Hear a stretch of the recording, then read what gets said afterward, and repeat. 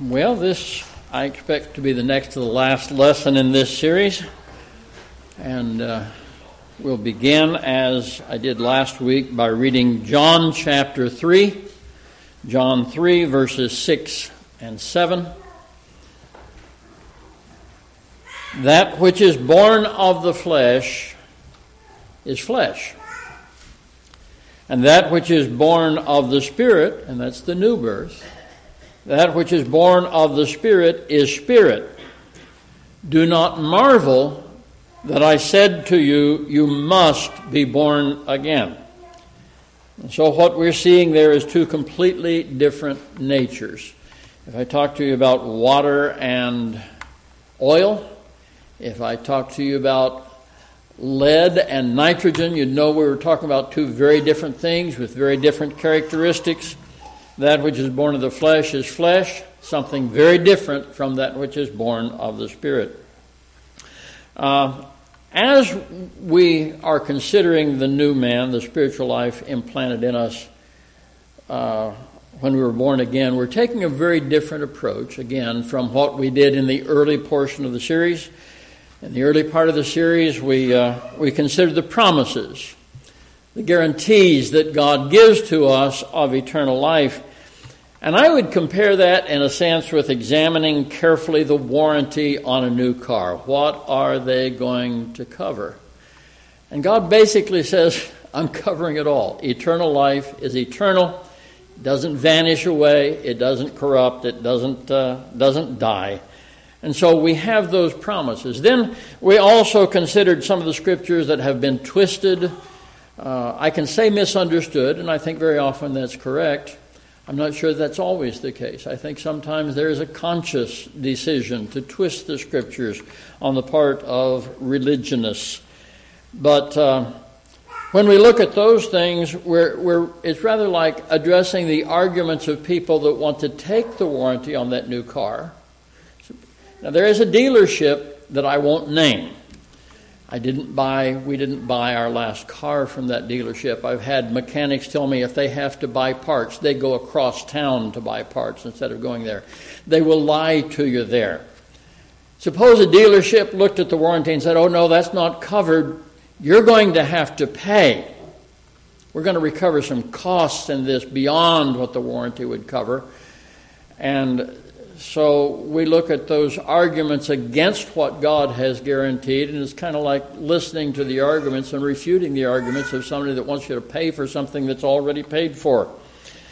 And then looking at the new creation life, which is what we're doing now, it's more like examining the car itself. I was going to talk about two different kinds of cars because, good illustration. I could talk about I can't remember what Henry Ford called his first car, the Velosa something. Not a Velociraptor, but Velosa something. And then compare that with a Rolls-Royce. Do you know, by the way, that Rolls-Royce makes an $8 million car? Do I have any takers? No. Okay. Well, you look at the vehicle itself. You look at the ratings. You find out that this one is just a piece of junk. It's going to go bad on you. This one is very popular, but it also is a piece of junk that's going to go bad on you. And so when you look at the new life, you're examining what God has done, what He's given to us, what we possess. And we see that guarantee He has given isn't just words. It's based upon, it's grounded in the fact that what we have is durable. It's well made, as it were. It's sort of like looking at not just looking at the vehicle, but looking at the engineering specifications and the manufacturing techniques. And you see, the ironclad guarantee, but I'm not going to get much work out of that because nothing's going to go wrong with this vehicle. Now, if instead we consider the old man, the old creation, the flesh, and the flesh nature, we're considering something very different. Again, that which is born of the flesh is flesh. That's one thing. That which is born of the Spirit, that new creation life, is spirit. And the flesh is corruptible. You buy a banana. It's yellow with some green on it because you don't want it, too ripe when you first buy it, especially if you buy several. But you know what happens to bananas, right? Bananas are corruptible and they go pretty quickly. Well, the flesh is corruptible, and beyond that, it has already been corrupted by sin. The flesh has failed. It is weak. It does not improve. If you're looking for something worthwhile, don't be focusing on the flesh and its failures. Focus on the new man, the new creation. And those who focus on the false idea that we can lose our eternal life are really focusing on the old man and his deeds and his failures. They're focusing on the flesh. And if that's where your focus is, you don't see what you have in the new life God has given to you. And so to know the details of the spiritual character of what God has given to us in the new birth, we look to the new man, the eternal spiritual life that God has given to us. In 1 Peter chapter 1, verses 23 through 25, we read, having been born again, not of corruptible seed. The flesh is corruptible. And because it's corruptible, anything you see, an apple, a banana, whatever, if it can rot, it will rot. The flesh has been corrupted by sin. Not of corruptible seed, but incorruptible, through the word of God, which lives and abides forever, because all flesh is as grass. That's the old nature. And all the glory of man, the best that people can do, is as the flower of the grass. The grass withers, and its flower falls away. But the word of the Lord endures forever. Now this is the word which by the gospel was preached to you. It doesn't just say this word is the gospel.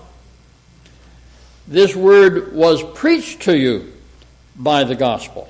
And we'll get to that in a moment. But verse 23 again, having been born again, not of corruptible seed, but incorruptible, through the word of God, which lives and abides forever. The Greek word, translated corruptible, means about what you would think it means. It has to do with things that can decay, things that can perish.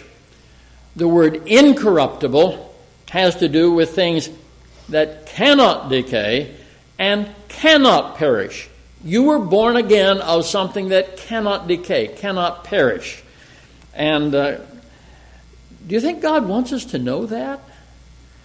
Do you think He wants us to understand that the life that we received really is an eternal life that is not going anywhere, that is not going to diminish? He didn't set us up to fail. He didn't bring in a new creation that can fail. There would be no point in that. If we can fail, we will. Do you understand that about yourself? I doubt that there's anybody here that doesn't get the fact that doesn't matter how determined I am not to do something stupid or wrong, or I will eventually. God wants us to know that this new creation doesn't fail. It's contrasted with perishable grass that withers. Have you looked at your lawn lately with the drought? I mean, most lawns that I see, unless they've got an irrigation system in place, there are big brown spots in them. And so verse 24 says, all flesh is as grass. So there's this dramatic contrast. Grass, it can just go anytime. But the new creation, not that way.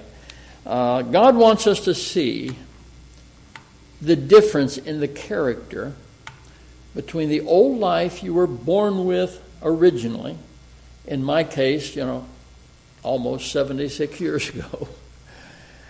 The difference between that life and what I received about 5 years later when I accepted Christ.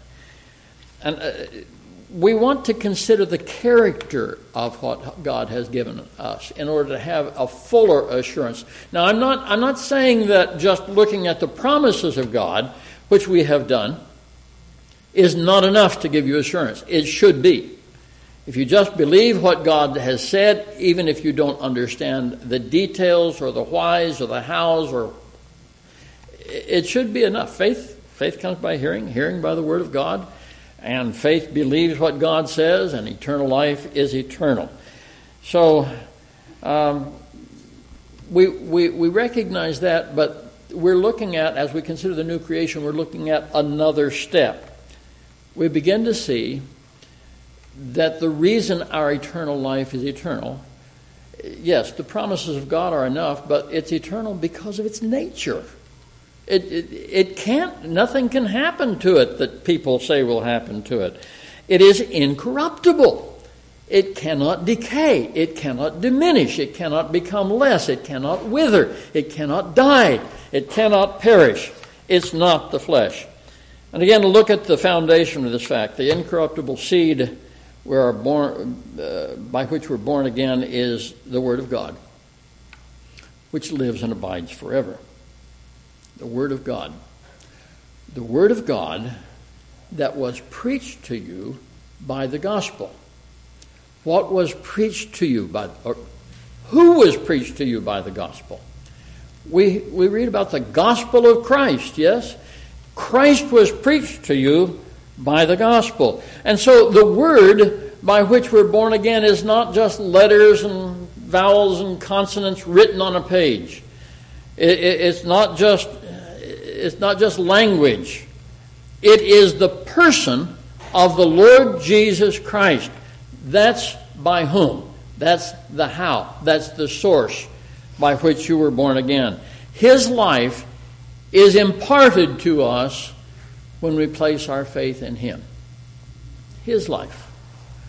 Not just a new beginning. Not just turn over a new leaf. Get a fresh start. No. Rudyard Kipling. Some of you will know that name. Quite a writer, and I used to read a lot of his stuff, but be that as it may, he didn't really accept the Lord. But somebody talked to him on an ocean voyage quite a bit about the Lord. And his final conclusion was, it can mean something, and I don't remember his exact words, but, what must it mean to a soul that sees itself as being born again? No. You can see yourself as a cat if you want to, but you're not, right? You have been born again. It's a reality, and it is Christ in you. In the beginning, John 1, verses 1 and 2, in the beginning was the Word. And the Word was with God, and the Word was God. That's the word that was preached to you. It's God. He was in the beginning with God. And then you go to verse 14, and the Word became flesh. Who is that? That's Jesus. And dwelt among us, and we beheld His glory, the glory as of the only begotten of the Father, full of grace and truth. And so our life, because it is derived from the person of the Lord Jesus Christ, it is just as eternal, as everlasting, as incorruptible as the very life of the Lord Jesus Christ Himself. And that's not, there's some things in the Scripture, I will get to this next week, where it says that we have been made the righteousness of God. If I didn't see that in the Scripture, I'd say that sounds a little strong. That's going a step too far. Well, it's the life of Christ that's been given to us. And that life is imperishable. You see, this thing about eternal life is not just a pet doctrine that we hold and that some others don't choose to hold. It is what the Bible teaches. And it is tied to the very person of Him who died for you and rose again in newness of life, a resurrection life from the dead. In Colossians chapter 1 and verse 27, to them God willed to make known what are the riches of the glory of this mystery among the Gentiles, which is Christ in you. There's your new life. Now, that doesn't mean you've become this little robot and Jesus is pulling all the strings. It means that His life has been imparted to you. I've got a bit of old Adam in me, don't I? But Christ in you, the hope of glory. And that's the guarantee that we have. This new life, this eternal life, is eternal because it's the life of Christ. And then we read in 1 John 5, and the beginning of that verse, whoever believes that Jesus is the Christ is born of God. Now that sort of begs the question, exactly what does that mean, that I'm born of God? Well, it's very often the case that if you just look at the meanings of the words involved, if you go to the Greek, you find out that the Greek word translated born is genao, and it has to do with procreation, with begetting. I'm not turning to this passage, but if you go to Matthew 1, verses 2 through 16, you see the genealogy of Joseph. And it begins by saying, Abraham begot Isaac, Isaac begot Jacob, Jacob begot Judah and his brothers, Judah begot Perez and Zerah by Tamar, and it goes on. But the word born of God, born, is exactly the same word translated begotten. So how would we express that in another way? Well, the English Revised Version, published in 1881, and it's a pretty good translation, and some other good translations as well, accurately render the first part of 1 John 5:1 as whosoever believes that Jesus is the Christ is begotten of God. God is your Father. And when we speak of God as our Father, it's not figurative. It is a literal, spiritual reality. If you are born again, God is now your Father. It's absolute. And you see it, that phrase is used in 2 Corinthians 1:2, Galatians 1:3, Ephesians 1:2, Philippians 1:2, 2 Thessalonians 1:2, Philemon 3. Grace to you and peace from God our Father. That's Bible. It's literal. It's to be believed. If you're born again, you're begotten of God. If you're born again, God is your Father. If you're born again, something brand new and amazing has been placed in you.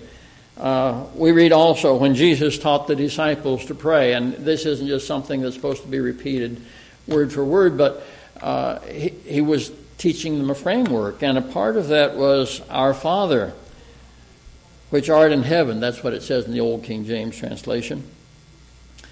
To help us grasp some of what that means, the fact that God is our Father, the Holy Spirit moved Peter to write in 2 Peter 1:4, by which have been given to us exceedingly great and precious. These statements that we see are big. They're enormous. God is our Father. We're begotten of God. We have eternal life. Exceedingly great and precious promises, that through these you may be partakers of the divine nature, having escaped the corruption that is in the world through lust, through the desires of the flesh. The word translated divine is theos. Think of the word theology, which is supposed to be and seldom is a study of God and knowledge of God. But we are partakers of something having to do with God. The word translated divine, William Tyndale, back in 1526, put out a translation of the Bible, and he said we were partakers of the godly nature. And that's pretty close. Richard Francis Weymouth in 1902 published a translation, and it says, sharers in the very nature of God. And that is absolutely accurate. Big things. Again, if I did not see these things in the Bible, I would almost say, that's a little blasphemous, isn't it? I mean, it's so big. It's beyond my capacity to understand. All I can do is believe it. And I think that most translators are a little bit nervous about that passage. They're a little bit nervous and concerned that some might choose to twist that and distort it so that we become gods. Remember, Satan said, I'll be like the Most High. Well, we're not going to take it that far, but we're partakers of that nature. I was born or begotten of a man by the name of William Jesse Franklin, commonly known as W.J. Franklin, because that's what they did back then. I saw a photo of him in his teens, and he was on his desk. It was under glass. It was upside down. I was looking at it, and I thought it was a picture of me. So when I was that age, I looked very much like my dad. My voice was very similar to my dad's. My son's voice, well, some of you know this story, but at least once, maybe more than once, Lorraine called and thought she was talking to Joel. Now, I didn't do bad things here, but Joel was very angry, and rightfully so. Another time, my brother called with some bad news and thought he was talking to me, and it was Joel. And Joel could not understand why Uncle Dean was telling him all this awful stuff. Well, I'll tell Dad when he gets here. What? I have a lot of my dad's mannerisms, and was accused at one point by somebody that was kind of stupid, but I was trying to imitate my father. No, even the way I think about things is genetic. I can't help it. I have a lot of his characteristics. I am not W.J. Franklin. I do not occupy the place that he occupied. I don't deserve the level of respect that he had for some of his amazing knowledge of the Word of God. I'm a different person, but nevertheless, I inherited his nature in some ways. And so it is with our place as God's children. We are partakers in the very nature of God. And don't forget, our God, by his nature, by who he is, by his very existence, he is incorruptible. And because we partake of that nature, this new life in us, not this flesh, I know that in me, that is in my flesh, there dwells no good thing. But the new life is incorruptible. And so, I'm satisfied with that. Christ in me, the hope of glory. Again, we have his nature. We do have some growing to do, don't we? In 1 Peter 1 or 2, in verse 2, the beginning of it, well, I didn't get there. There we go. No, that's not it. I don't know where I am, frankly. Well, anyway, in there somewhere, maybe somebody can put me on the right slide. 1 Peter 2:2, as newborn babes desire, there we go, desire the pure milk of the word that you may grow thereby. In other words, you're born again.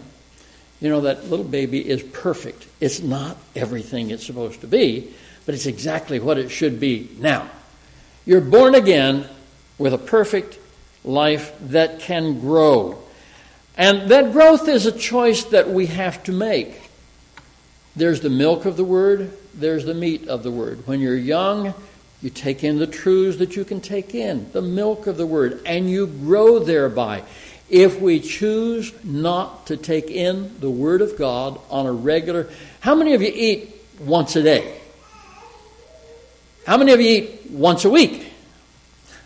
I'm not going there, okay? I'm not going there. I'm not going to take that any further. But if we don't choose to regularly take in the Word of God, you got a Bible? You can do it at home. Take in the Word of God, we won't grow. If you go to 1 Corinthians 3, and I'm not turning there, but we see there people that apparently made the choice not to take in the Word of God, and they are called babes in Christ at a time that they should have been mature. And so, not everybody grows in the things of the new creation. They don't fully develop. Ultimately, God is going to overrule those that make bad choices, those of his children. If you choose not to be his child, that's a final choice that you make. But if you're his child, there are some things, not everything. There's a matter of reward and loss of reward. There's a matter of closer or less close fellowship with the Lord Jesus Christ. And those are final decisions that we make in this life. But there are some things that he says, I have purpose to do this. When God has purpose to do something, unconditionally, he's going to do it. And so, ultimately, he's going to bring all who have accepted Christ to a place where they truly reflect, truly manifest, truly show forth the full character of that new nature. He's purposed to do that. And if we won't let him do it now, well, it will happen. Romans 8:29, for whom he foreknew, he also predestined to be conformed to the image of his Son, that he might be the firstborn among many brethren. Predestination. I'm not going to teach that lesson. I've taught it. It's quite a study, and it's worthwhile, and it's not at all what some imagine that, well, I'm going to give you a little tiny thumbnail picture of what predestination is about. First of all, he foreknew us.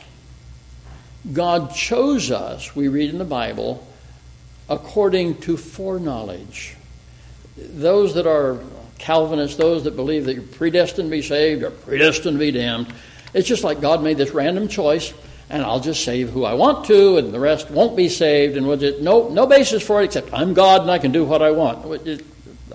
That just irritates me, that whole concept. We were chosen according to foreknowledge. What did he foreknow? He didn't, in Ephesians it tells us he didn't choose us as sinners. We were chosen in Christ.